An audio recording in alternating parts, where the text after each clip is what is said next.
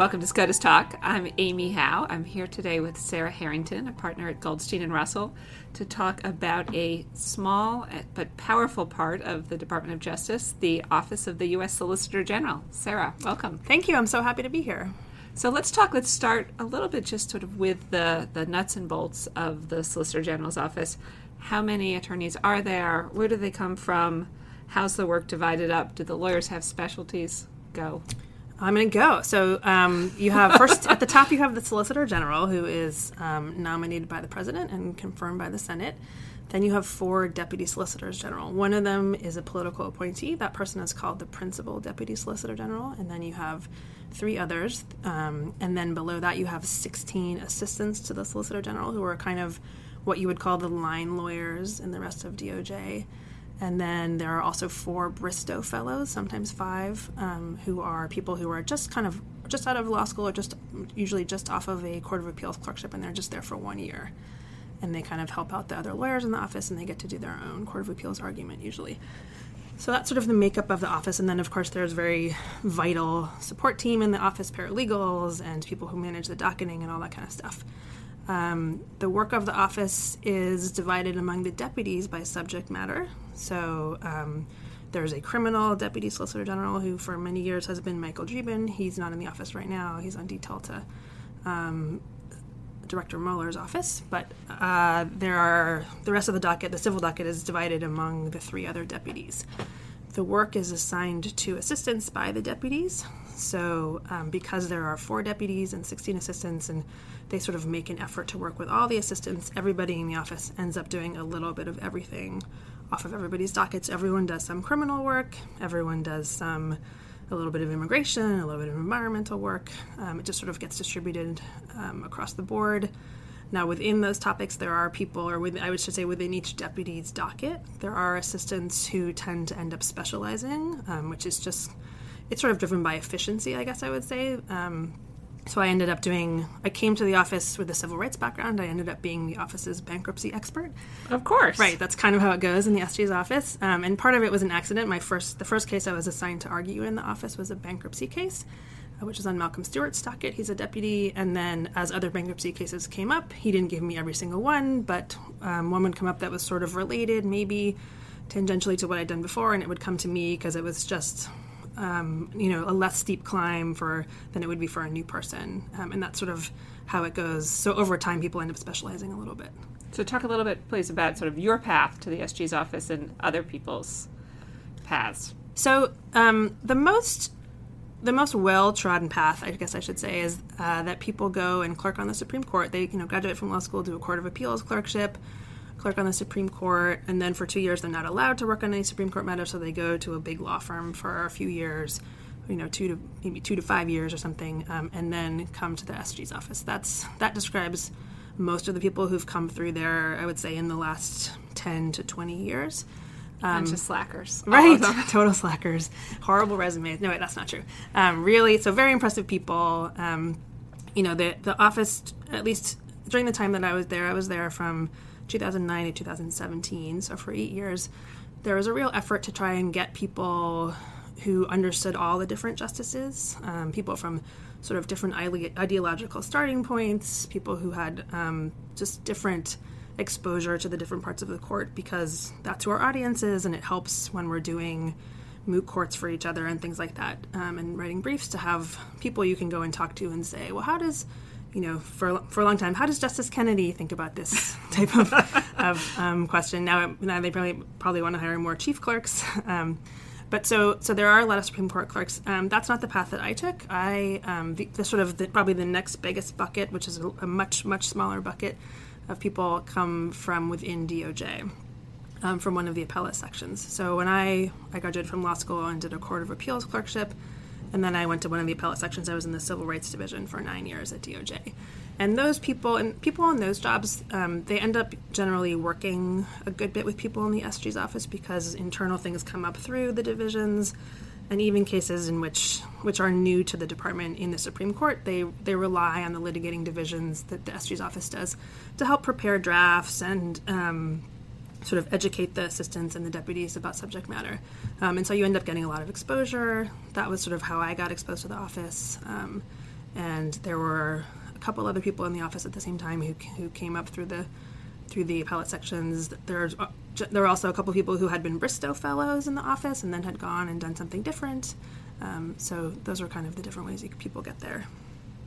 And so the most obvious and sort of externally that where we see people from the SG's office is arguing at the Supreme Court. And you talked a little bit about writing the briefs that get filed in the Supreme Court. What other kind of work do you do while you're in the SG's office? Yeah, so it's funny, people focus so much on the arguments, and it's, for some assistants, for many assistants, it's probably their favorite part of the job. But if you think about it, it ranges between 10 minutes and the actual argument time, between 10 minutes and 90 minutes of your time for the entire year. So there's a lot more time than that people put into the job, so it's a very small part of the job, although it is obviously an exciting part, an interesting part. People think about the work in the office in sort of, not to go back to the buckets, but sort of three different buckets. One is the merits cases. So those are the cases the court has decided to hear argument on, and so assistants will write briefs in those cases, either for themselves to argue or for a deputy or the Solicitor General to argue. Occasionally, it'll be for another assistant to argue when there needs to be an argument shuffle. And generally, they do that by usually getting a first draft from one of the litigating divisions and then revising it and working on it with the deputy and the SG and with the interested components throughout the government. And then either arguing it or helping whoever's going to argue the case argue it. Sort of one component of that part of the work is that the assistants all moot each other. So, as you know, the court hears argument in 7 different sittings throughout the year, 2-week sittings, and generally if an assistant does not have an argument during a sitting, they are then put on sort of in the moot pool, and each assistant and each deputy and the SG will do 2 moot courts for each argument. And so if you're not doing an argument that sitting, you'll do the moot. Sometimes you end up with 12 moots in a 2-week period, which is a lot. Wow. Yeah. We called that the moot-pocalypse when it happened a couple times. And that happens when you have a sitting with a lot of participation by the government and a lot of assistant arguments, so there are not that many people left. So those are interesting times. And so if you are arguing, you're not expected to moot other people? Usually. During a moot-pocalypse, we would draft people who were arguing to argue, either after they were done with their argument or if they were at the end of the sitting to do an early moot, something like that. People generally are pretty generous about pitching in.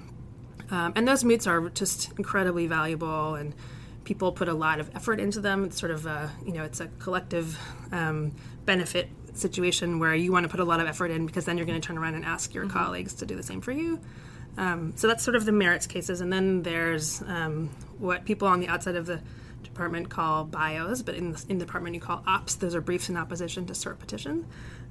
So the public really only focuses on the very small percentage of cases that gets granted by the court, but there's a huge number of cert petitions that get filed every year, and the government is on the receiving end of a lot of them.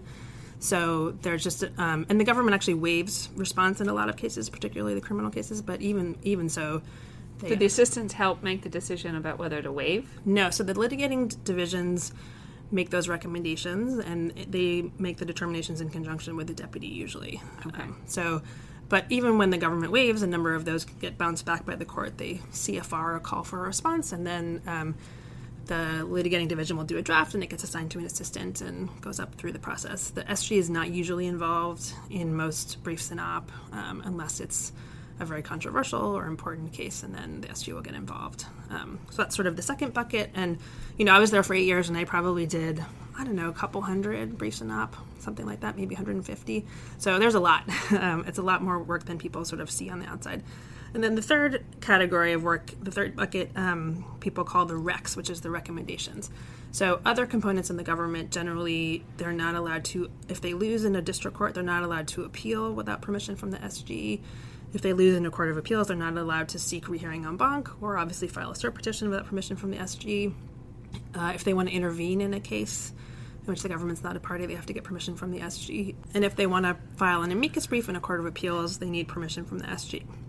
I think that describes all of the permissions necessary. I might be missing something. And so generally what happens is then you get, as an assistant, you get a stack of memos and documents from whatever the proceedings are below, and the division will make a recommendation, we lost this case, we would like to appeal. And I did a lot of environmental cases, and so in those cases there would be a memo from the Forest Service, and then a memo from the trial section in the Environment Division, and then a memo from Environment Appellate, and then it comes to me, and then I write a memo, and it goes to the deputy, and then the deputy writes a memo, and so when the SG gets it... I hope this is all electronic. It's an actual stack of paper that you get. I don't know if, I haven't gone almost 2 years, so I don't know if they've changed it, although I doubt it, but you get an actual stack of paper. Trees. Yes. Are weeping. Trees are weeping, it's true.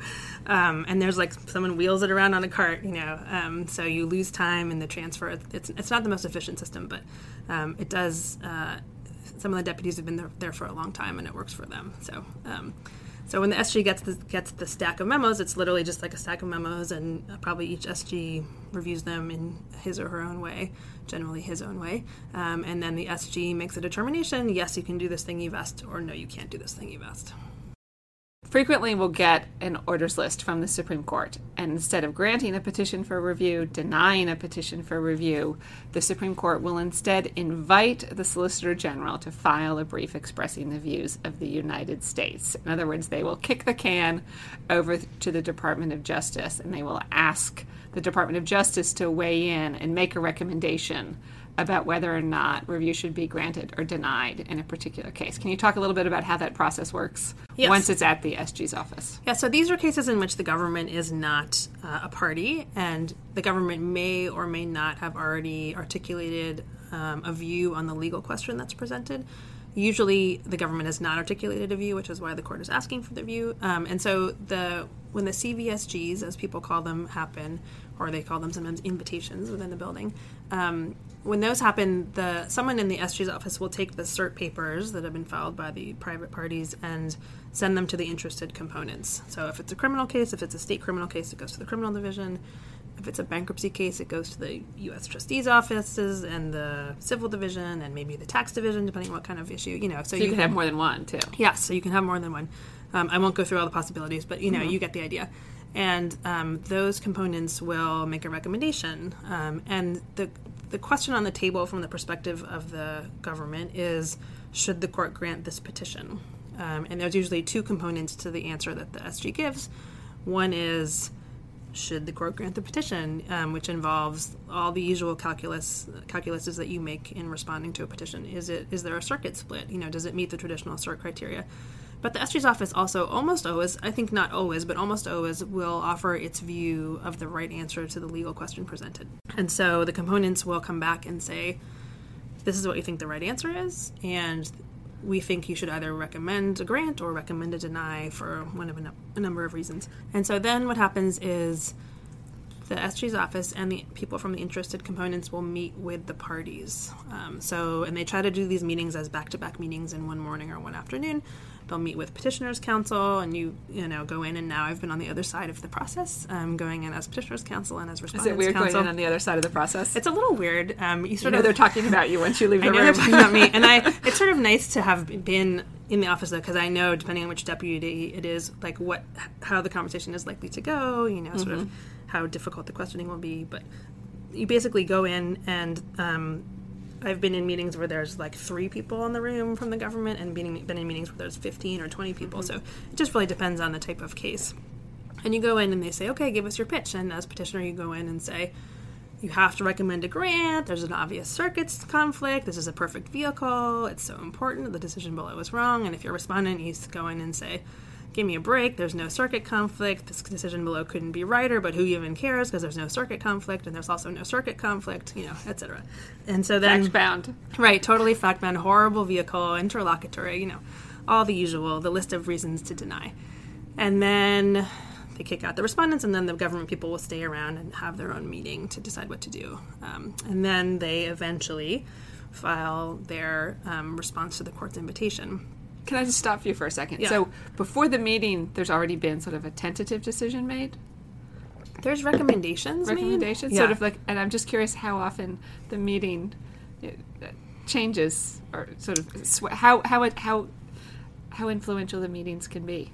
They can be pretty influential, I would say. So before the meeting, there are recommendations from the components. There hasn't been a recommendation made by the assistant.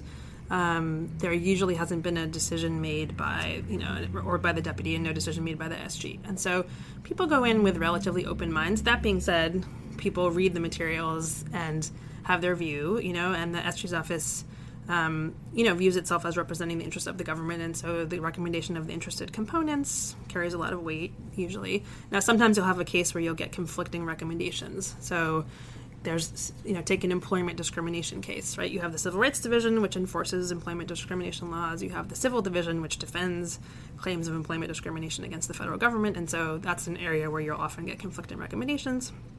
And so that's probably an area where the meetings can move the needle more easily because you have sort of people on both sides. And sometimes you, especially with respect to whether to grant, as opposed to the question of what the right answer is, there'll be questions going into the meetings about whether it's a good vehicle, about what happened below, what was really alleged in the complaint, things like that. And so those are questions that you can really get a lot of good information from the parties about, and that can help sway the decision. And so then after the meetings, the government files a brief. Eventually, yes. Eventually. Yes. So they get a lot of flack. Sometimes, like this term, the government has a deadline to file a brief. Yeah, so this was the first time I'd ever seen where the government was given a deadline to file its CVSG brief, and then the court didn't act on it in time to hear the case this term. So it was a little bit strange. But, I think now that I'm on the outside, I get it. People get annoyed that the SG's office takes a while sometimes to file its invitation briefs. Of course, I understood perfectly why that happened when I was on the inside. Busy. Yes, they're very busy. And, so it's, like I said, it's CVSGs happen in cases where the government is not a party, and usually in cases where they have not yet taken a position on the legal question that's presented in the petition. If you compare that to cases where the government is the respondent, so they're filing a brief in opposition, they almost always take at least 60 days to respond. Those are cases where the government is a party, obviously has a position because they won below, they've been participating. But it still takes 60 days. It's just a big place. There's a lot of work. There's a lot of people. And so it's sometimes people will say, oh, well, they should put a 60-day or 90-day deadline on CVSGs. But if you think about how those cases fit into the rest of the work of the office, I think certainly 60 days would be unrealistic. 90 days might be more realistic. But it would, if you put a short clock on CVSGs, it would end up probably delaying responses in cases in which the government actually was a party, because there's only a limited number of people and a limited amount of time in the day. So something would have to give. But generally, the SG's office does try to hit a couple different deadlines in the course of the term with their CVSGs, and so you'll end up seeing a whole bunch of CVSGs filed in late November or early December, and that's so that the court can decide whether to grant those petitions and hear those cases before the end of that term. You'll also see a whole bunch of CVSGs filed around the third week in May, so that the court can decide before it goes on summer break whether it's going to grant those petitions. So they take pretty seriously those deadlines, which are not actual deadlines, but they're viewed as deadlines. What was a typical day like when you were working in the SG's office? So it sort of depended on the hierarchy of the inbox, right? So you come in. One thing about the SG's office, which I found is not true in private practice, is they're just a steady stream of work. You don't have to worry about where the work comes from. It just comes. It comes when you don't want it to come. It comes when you want it to. It just comes. It doesn't matter how you feel about it. And so you go in the morning, and first thing you do is check the inbox and see, is there anything new? Okay, no, nothing new. So then you sort of just go and consult. And probably everyone does it differently. I would just have a list of, a to-do list to put things in order. And so you have things coming in. It's really, you learn to sort of develop time management and scheduling skills. You have to, because at any one time, any assistant has, I would say, between 5 and 12 active matters on his or her desk. And you just have to sort of manage, like, which things have due dates, which of the due dates are coming up, which of the things have to get to a particular deputy, X number of days in advance, so then they can get to the SG, things like that. So I would go in and sort of pick up the next thing that I needed to do, and then it's really a lot of sitting in your office and reading and writing. It's sort of not that different from a typical appellate lawyer's job, which is somewhat solitary. You spend a lot of time at your computer, a lot of time thinking, and like I said, a lot of time reading and writing. Because of that, there is there has developed, at least when I was there was a nice camaraderie among the assistants, because you can go a little batty just sort of sitting in your own, they're nice offices, but you can go a little nuts just kind of sitting there by yourself. And so during the time that I was there, and I think this still goes on and had gone on for a long time, there's some group of the assistants that usually gets together and has lunch every day in the conference room, and there's some effort to sort of break up the day a little bit, like check in with each other, be a little bit social. And then interspersed in the reading and writing are moot courts when it's moot court season, or meetings for various, I described the CVSG meetings, also when there are cases where the court grants cert and the government is not a party, but is interested in getting involved as an amicus. They will also have similar kinds of back-to-back meetings with the lawyers for the parties. How often did you go to arguments when you weren't arguing? I went pretty often. So one of the great benefits of being an assistant in the SG's office is that there is a certain number of seats at the argument reserved for the SG's office in the bar section. And whether you get a seat as an assistant depends on seniority and how many people want to go. So how sharp your elbows are. Yes.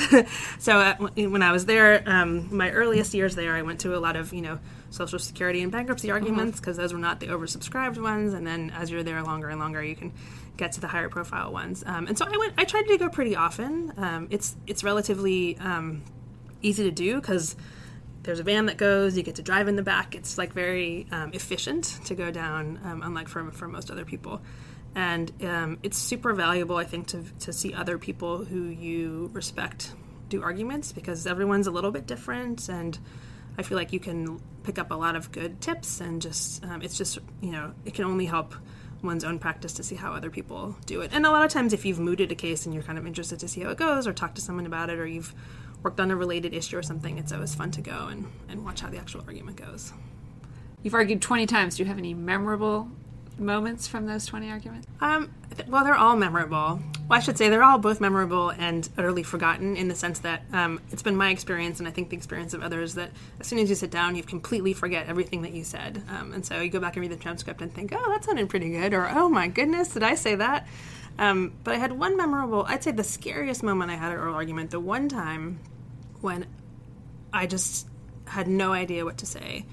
Happened in a case, it was a criminal case, and I was arguing, it was about statutory interpretation case. We were saying you should view it X way. The defendant, petitioner, was saying you should view it Y way, and Justice Breyer said, oh, it's a rabbit duck. Yeah, and I was like, what now? Okay, then. It's not a case about rabbits or ducks, and I just had no idea what to say. I now know what he meant was he was referring to this optical illusion picture, where you kind of look at a picture one way and it looks like a rabbit. You look at a picture, the same picture, a different way, it looks like a duck. If he had said, oh, it's like the old lady, young lady, or it's like the faces in the vase, I would have been like, right, I know what you're talking about. I'd never seen the rabbit duck picture before, and so... I've never heard of it. Yeah, now you'll go Google it, and perhaps your listeners will, and you'll see it and know what I'm talking about. There's like a rabbit duck beer. I'd find out all about the rabbit duck after this happened, but I just didn't have any idea what to say, because I just had no idea what he was talking about, and luckily for me, Justice Scalia jumped in and said, oh, it's a jackalope. What are you talking about, And I was like... I feel you, brother. And then someone said, oh, you look at it one way and it looks like this, and you look at it another way, it looks like that. But that was the one time I would say when I just didn't know. I just thought, wow, did I tune out for a minute and missed some piece of conversation? But it was just Justice Breyer being his quirky self. I was about to say, I bet if we did a poll of frequent Supreme Court advocates, sort of what was your scariest or sort of most lost moment, Justice Breyer would figure really prominently in many of them. Yes. Sarah Harrington, thanks for joining us. Thanks for having me. It was fun. And thanks to our sponsor, Casetext.